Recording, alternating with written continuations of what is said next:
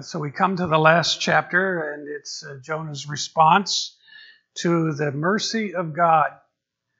A people who didn't deserve mercy received mercy. And the third chapter we looked at last week talked about this amazing revival, transformation that occurred in that nation, in that city of Nineveh. And so in the progression, we've seen Jonah run from God, and we've seen him run to God. And last week we saw him running with God as he was the messenger.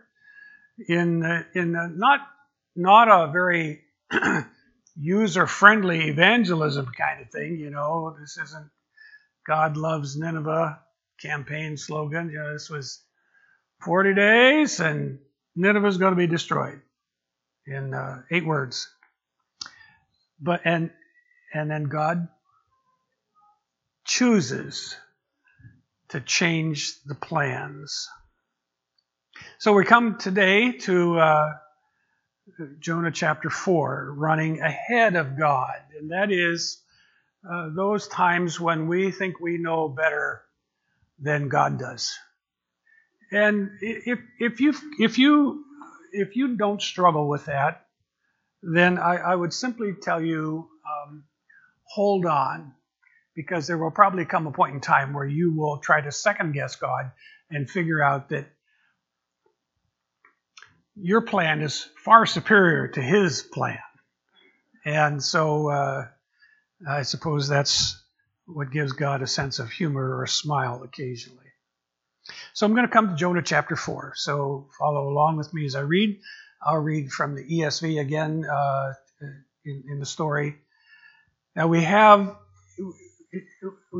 have to kind of set it up in chapter 3, verse 10, where it says, when God saw what they did, the people of Nineveh, and how they turned from their evil ways, he had compassion and did not bring upon them the destruction he had threatened.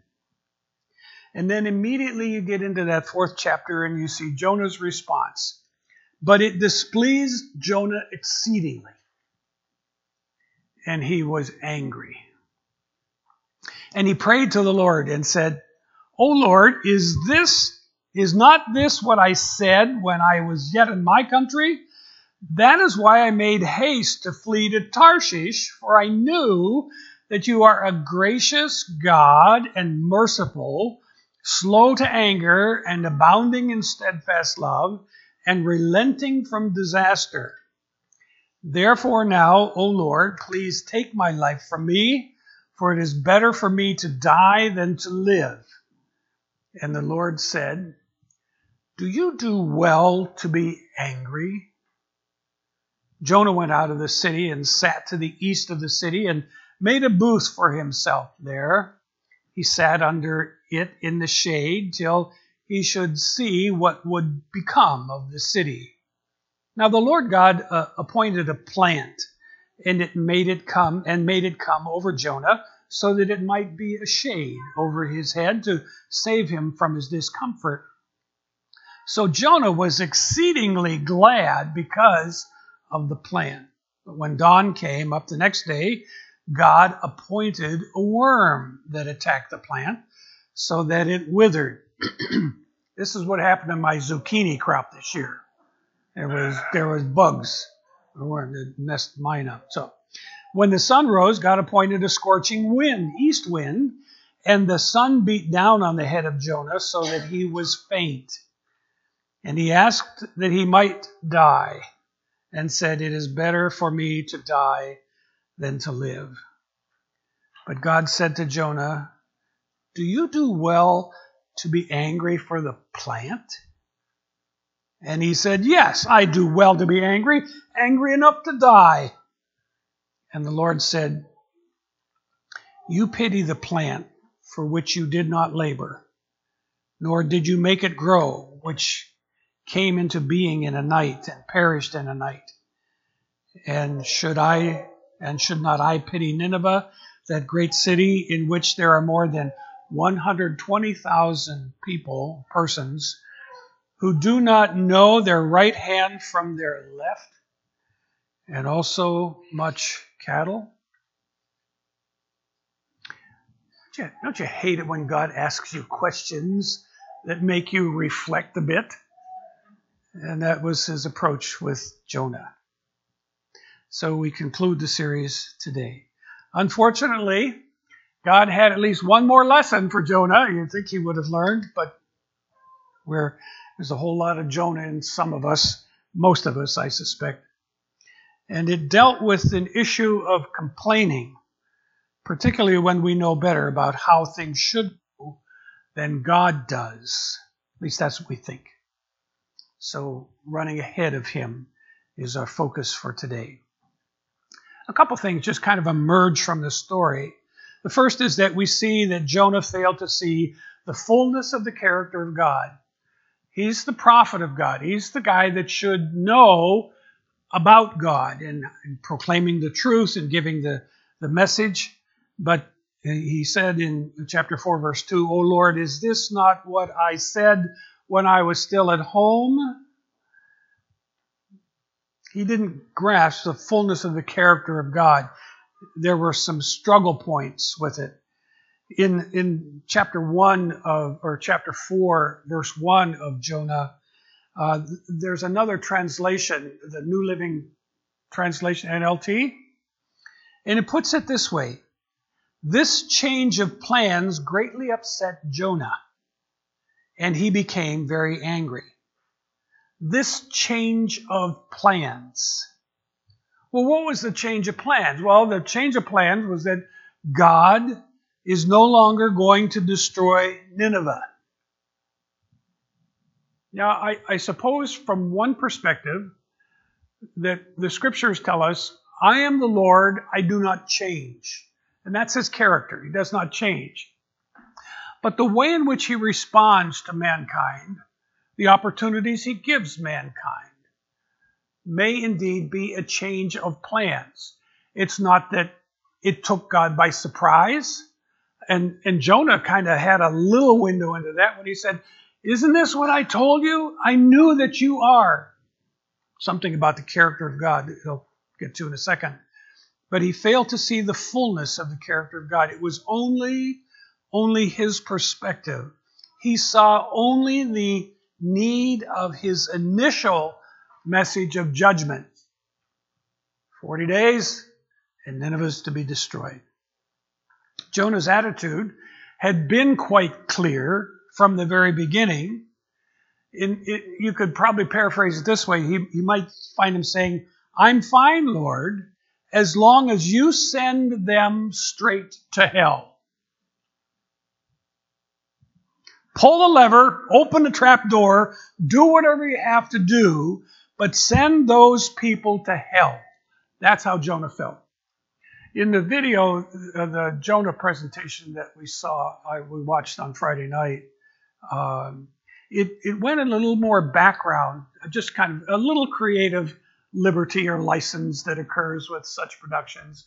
But it kind of harkened back to the occupation of the people of Israel by that invading country, and the cruelty and treatment that the Israelites received. And in the story, of course, Jonah's upset with Nineveh because they took his father into captivity and he ended up dying. And so he's equally mad at them. Now, again, that's not a chapter and verse kind of deal, but it's a little creative imagination. Just add a little bit more to the fire of this displeasure, this hatred that Jonah felt. The fact that God showed mercy to the people of Nineveh was a great evil to Jonah. That's a literal translation of the language of the Hebrew language, where it says, "And Jonah was greatly displeased." It was a great evil. When God shows great grace to Jonah, it's a great evil because he missed the full-orbed character of God. He missed the full-orbed nature of God toward men. Verse 2 says, "I know that you are gracious and compassionate, You're slow to anger. You're abounding in love. You relent from sending calamity. He saw things only through his own perspective instead of understanding the full nature of God. Jonah failed to see beyond his own personal perspective. When Jonah makes that determination and God asks him the question, are you justified in being angry? Do you have a legitimate complaint at that point? He doesn't answer them the first time. Eventually, he comes to the answer on the second question, sure I am. The assumption is that he's probably feeling justified anyways. He fails to see beyond his own personal perspective. Jonah allowed his circumstances to skew his emotions. Some of you are old enough to remember when Coca-Cola came out in those glass bottles. You remember those things, the thick glass, and the taper, all that kind of stuff. And did you ever try to look through the bottom of one of those Coke bottles? You can't see. I mean, it's just really, really skewed. It's distorted. And I think probably Jonah was looking at Nineveh through the lens of his Coke bottle and thinking that something isn't adding up. God, you should be blasting these people because of the evil that they have done. It skewed his emotions, and so he struggles with a variety of things, none of which are ever struggles for us. And I'm so grateful for that, because we don't have to deal with any of these issues. For instance, in verse 1 and down in verse 9, he deals with anger. Now, none of us wrestle with anger because we're all even-tempered, patient people. Never get our panties in a twist, or knickers in a twist, or panties in a wad. That's what. Your knickers in a twist, panties in a wad. You never get that. You're always just cool. And there are times when there can be a difference of opinion. And that happens in marriages. It happens in friendships. I guess that's one of the nice things about kissing and making up. You get to deal with that. But sometimes our anger just gets inside of it. He also wrestled or struggled with suicide. How many times does he say in this particular portion of Scripture, Lord, I just want to die? Have you ever been there? Have you ever felt those feelings that make you feel like you're worth less or purposeless, and you just want to pull the plug? Jonah felt that way. He struggled with his emotions in that. He was also sulking. You check it in verse 5. Jonah went out and sat down at a place east of the city, and he made himself a shelter, sat in its shade, and waited to see what would happen to the city. He's sitting there sulking. We don't do that. Our kids do that. But grown-ups don't do that. Well, once in a while they do. Like, yes, struggling with sulking. And struggling with his whole sense of happiness. How does he put it in verse 6? Then the Lord provided the vine, and Jonah was very happy about the vine. He could get really happy about something that was providing some creature comfort to him, but was not happy about the fact that 120,000 people plus made a wholesale change in movement to God. I think Jonah was more concerned about his reputation than he was the nature of the people of Nineveh. He was more interested in what they thought about him. Sometimes that's something we wrestle with as well. One person put it this way: When Jonah saw the city, he saw only the problems. When God saw the city, he saw the people. When Jonah saw the city, he felt anger. When God saw the city, he felt compassion. When Jonah saw their repentance, he got angry. When God saw their repentance, he rejoiced. Jonah had given up on the city, but God had not. Jonah wanted it destroyed. God wanted it redeemed. Jonah hated the city because it was full of sin. God loved the city because it was full of sinners. Jonah saw the sin and hated the sinners. God saw the sinners and loved them anyway. That's what God does. We may be a good group of people to here today. We may be on the inside looking out. We might be rightly related to God and His Christ. But there are a lot of people who are not. They're on the outside looking in, and they need to experience the great mercy of God. And it needs to happen in every place that we have the opportunity to be salt and light for His glory.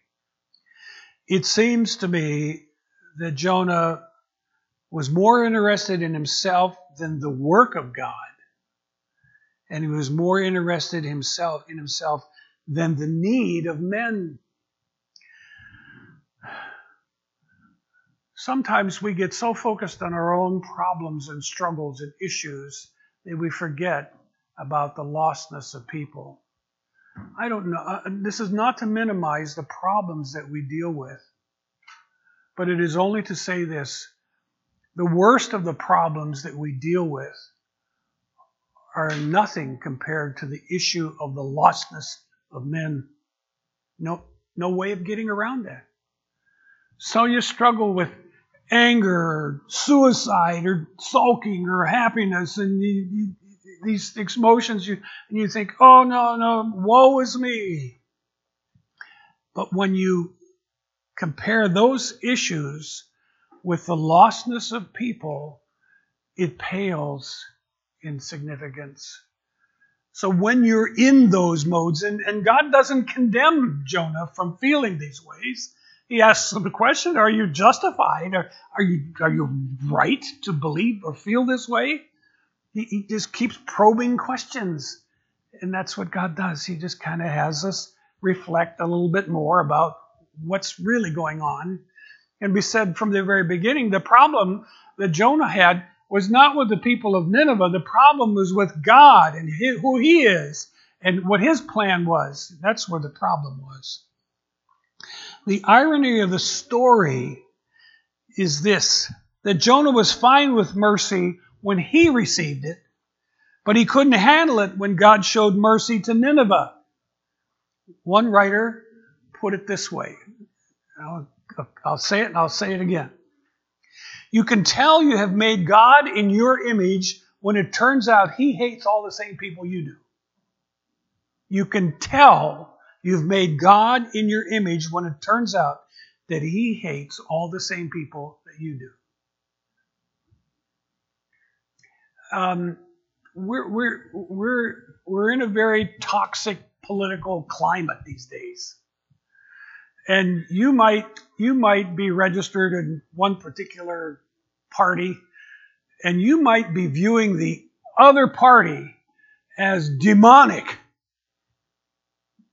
You might view them as people that you would be almost like Jonah feeling about Nineveh. For some people, they would look at California and say, I wish we would have an earthquake.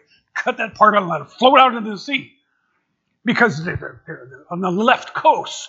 We're just way out there. I think God has to do a work in our hearts. So we've got to be understanding that these are all just people who need Jesus. People who we have the opportunity to love on and demonstrate God's mercy. The real question boils down to this one. Will Jonah be happy with God only when God makes him happy? What will he do when God doesn't live up to his expectations? How will he deal with things? It's surprisingly easy to do the right thing for the wrong reason and still be blessed. But we have to be careful we don't stop there, because God is never satisfied with just mere outward obedience. He wants us to obey from the heart with gladness and not begrudgingly. He'll send a vine, he'll send a worm, he'll send a scorching wind to reveal our inner rottenness so that our hearts might be transformed. If there's anything about Jonah chapter 4, it's a look into the heart of the person of God, the prophet of God, and see what's really in there. And there was stuff that he struggled with. And God, by his grace, just keeps probing and coming back and keeping after Jonah in the process. Another way of looking at the whole issue seemingly is that Jonah has two problems. On the surface, the problem is that he has no heart for the people of Nineveh. But the real problem is deeper. He has no room for a God who does. Jonah's real problem is God. His God is too small. And that's why his heart is too small. Who's the character? The Grinch, whose heart was 2 sizes too small, 2 sizes too small. And so I think, I'm wondering if sometimes there might be a little bit of Grinch inside of us. And sometimes our heart is too small for God, too small for people around us. Finally, Jonah failed to see the greater work of God. In other words, God was doing something bigger than just Jonah, just his own parochial thing. He failed to see God's work in providing for him. It's interesting, you pick it up on the language. God provided, verse 6, a vine.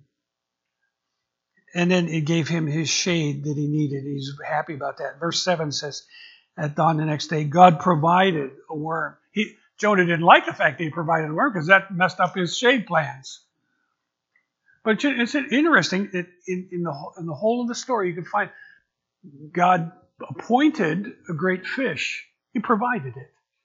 The provisions of God, everything that Jonah needed, God provided. But Jonah was not happy with the provisions because it did not square with his view of the way God should work.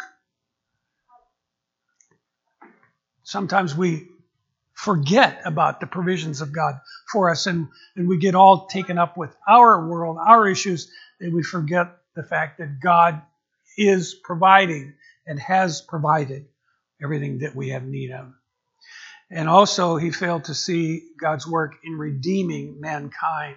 And he has that probing question at the end of chapter 4 where he says, you've been concerned about the vine. You didn't tend to make it grow. It sprang up overnight, died overnight. But Nineveh has more than 120,000 people who cannot tell the right hand from the left. I don't think he's telling them there's a bunch of idiots. I think they spiritually were lost in terms of their compass, needed to be reoriented to true north to God. And they make that response. They can't tell the right hand from the left, and many cattle as well. Should I not be concerned about that great city? God is always still concerned about the great city around us. We've observed in our nation, in our world, the move to urban centers. And you can talk about Scranton, Wilkes-Barre urban area. You can talk about Philadelphia and Harrisburg and Allentown and greater Lehigh Valley, and all kinds of urban. There seems to be this move. And I know that we still have a lot of rural situations as well, but there's this urban movement for a whole multitude of reasons. But that closing question in verse 10, should I not be concerned about that great city? God is always interested in people around us. There are three lessons essentially that come to us from the story of Jonah. First is that God loves Nineveh. God loves the city. God loves the people. The second is that God is still willing to do whatever it takes to get you to Nineveh.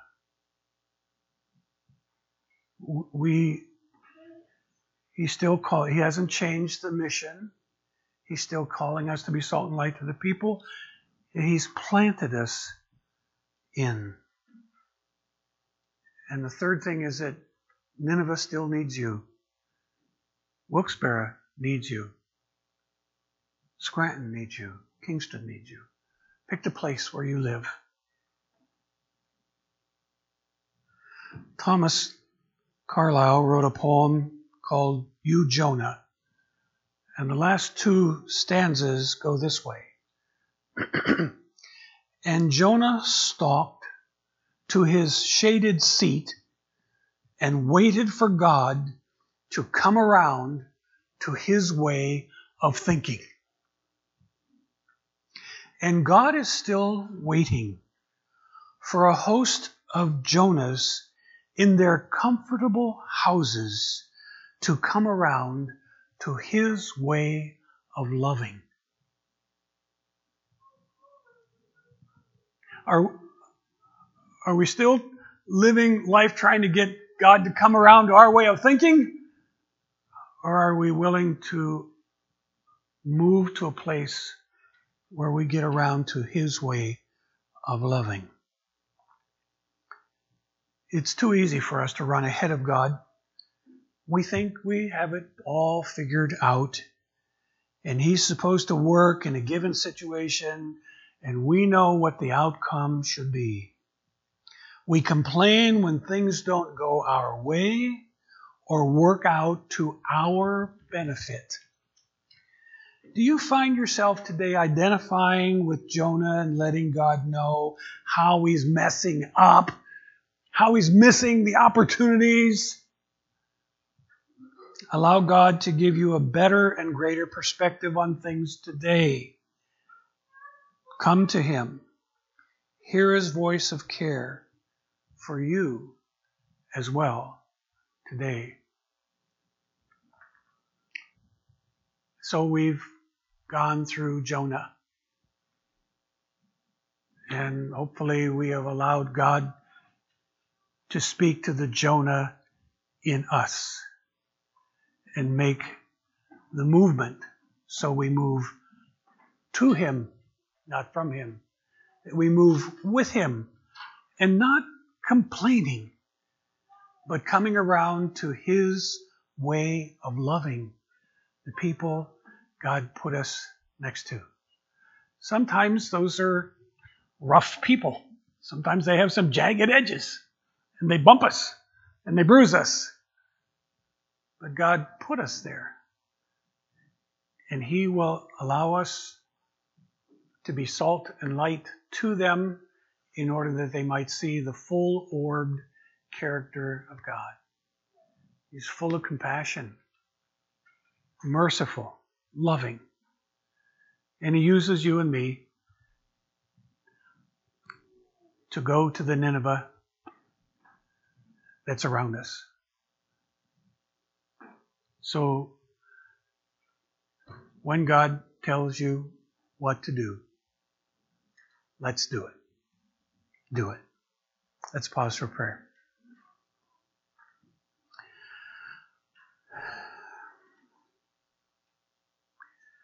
It has not been our intent to simply check off a box that says, well, we covered Jonah.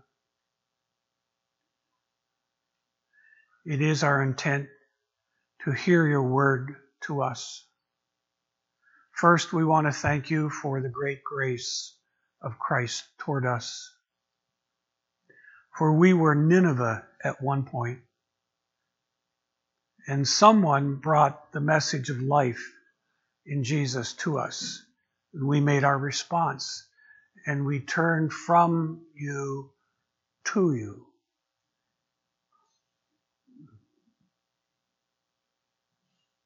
And we are grateful. You didn't have to do that, but your nature and character extended great grace to us, and we delight in that. We may find it a little bit hard to believe that you could extend that grace to some gang of people that live in such a way that it runs contrary. They weren't good people, these Ninevites. They were brutal. We encounter people that sometimes aren't good, sometimes that are brutal, whose words are very piercing like arrows, whose actions demean and abuse. And yet, you love sinners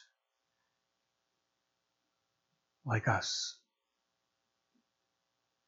I ask, Father, that we will not soon forget the lessons of Jonah, that you love the Nineveh around us. You love us. You want to use us.